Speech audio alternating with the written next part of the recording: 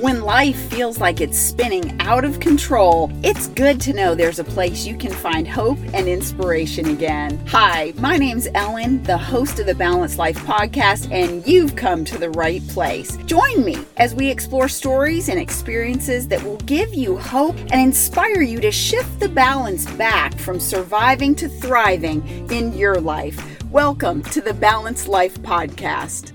Hey friend, welcome back to the podcast. It's not the perfect life, but it can be balanced and so full of abundance and joy. And if you're a repeat listener, thank you.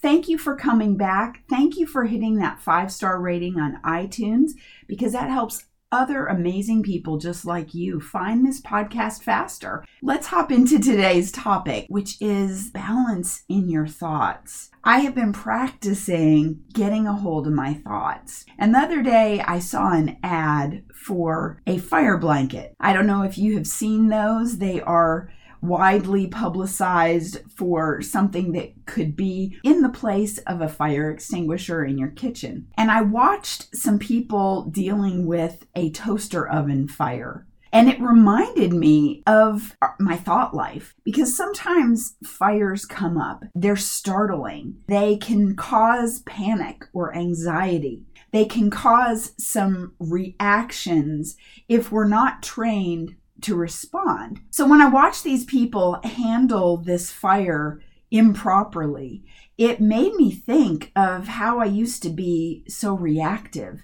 impatient, and not recognizing that my thoughts have everything to do with the fuel of those fires. So today I just want to share with you a little bit about that, because yesterday I went for a run. I'm living on the side of a mountain right now. Though I can't run up the whole mountain just yet, I have been walk running up, and it's very, very steep, but really a joy to me to get up to the top and then come back down. And as I was going out, I recognized that I have really been working at keeping myself from negative self-talk. We spend more time with ourselves than anyone else. Scientists tell us that 75% of our self-talk is negative. 75%, guys. That's 3/4 of the time we're saying something negative about ourselves. And I really wanted to turn that around. I want it to become where I am my biggest cheerleader,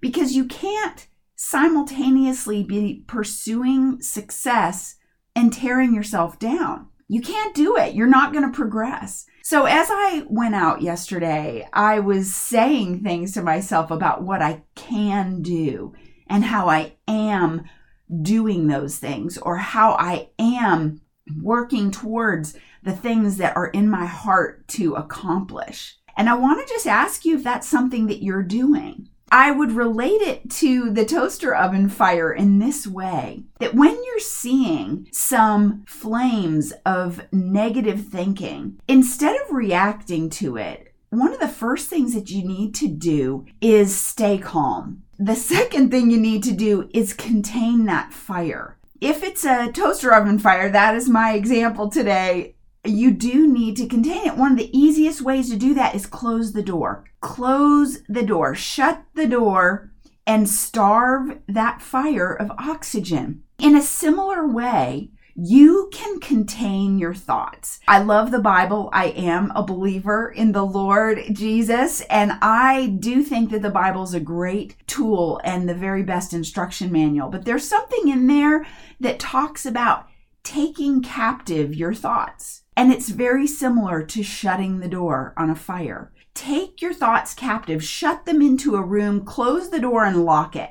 Do not let those thoughts run rampant. And when you can take a hold of them, and then you can change your mind. You can change the thought process that you're existing in. You can change the line of thoughts that you were having that were causing that fire, and you can transform them by choosing some better thoughts. And that's very much like letting that fire starve. Without the oxygen, without the fuel it needs, it will go out. And that's exactly what can happen for us. Now, as a strategy moving forward that I have been practicing, and this is where the balance comes in, because I'm taking the little steps. I'm making the little shifts back to center when I'm having these anxious thoughts or things come up that cause me stressful thoughts or vain imaginations, or I'm jumping to a conclusion about something. The first step is recognizing that you're doing it. And then the second step is to contain it, just like we talked about. And so the next step is to actually replace those thoughts with the healthy versions, with the positive, affirming, and belief-oriented thoughts that are going to help you move towards what it is you desire. And if you are wanting to get your body healthy, as I was going out yesterday, I have really had a goal about my cardio because I've been out of the routine of running regularly. As I've been traveling and moving to different places, it's been a challenge for me to maintain a routine. I have continued moving my body and exercising, but it's just really looked differently since I don't always have a marked out running path, etc. When I went out yesterday, I was saying to myself, you've got this. You are being consistent. You are doing this on the daily. I'm speaking truth and light and hope to myself about what it is I'm putting my hand and heart and mind to, because that's how I'm going to progress. It doesn't matter what anyone else thinks. What matters the most is what you think. What you think about, you will bring about. And so being able to replace those negative thoughts with the positive ones by affirming yourself, by continuing to move forward and taking those little steps to get you back to balance where you can be strong, having a firm stance on what it is you're after, whether it's relational, maybe it's a new job that you're doing, maybe it's a side hustle, maybe it's a hobby, maybe it's a relationship. It doesn't matter. This applies in absolutely every area. And it's such a good feeling to take those things captive, to arrest that fire of crazy rogue thinking and get yourself back to center. It feels so good to replace those rogue thoughts that are a burning fire and to arrest them and take back your mindset so that you can achieve the greatness that's inside of you. There is so much talent and ability and gifts inside you, unlike anyone else on the planet. And friend, I hope you're pursuing them because the world needs what you have to offer. And if you want help planning out some strategy for getting yourself back to center, you can get on my calendar at speakwithellen.com.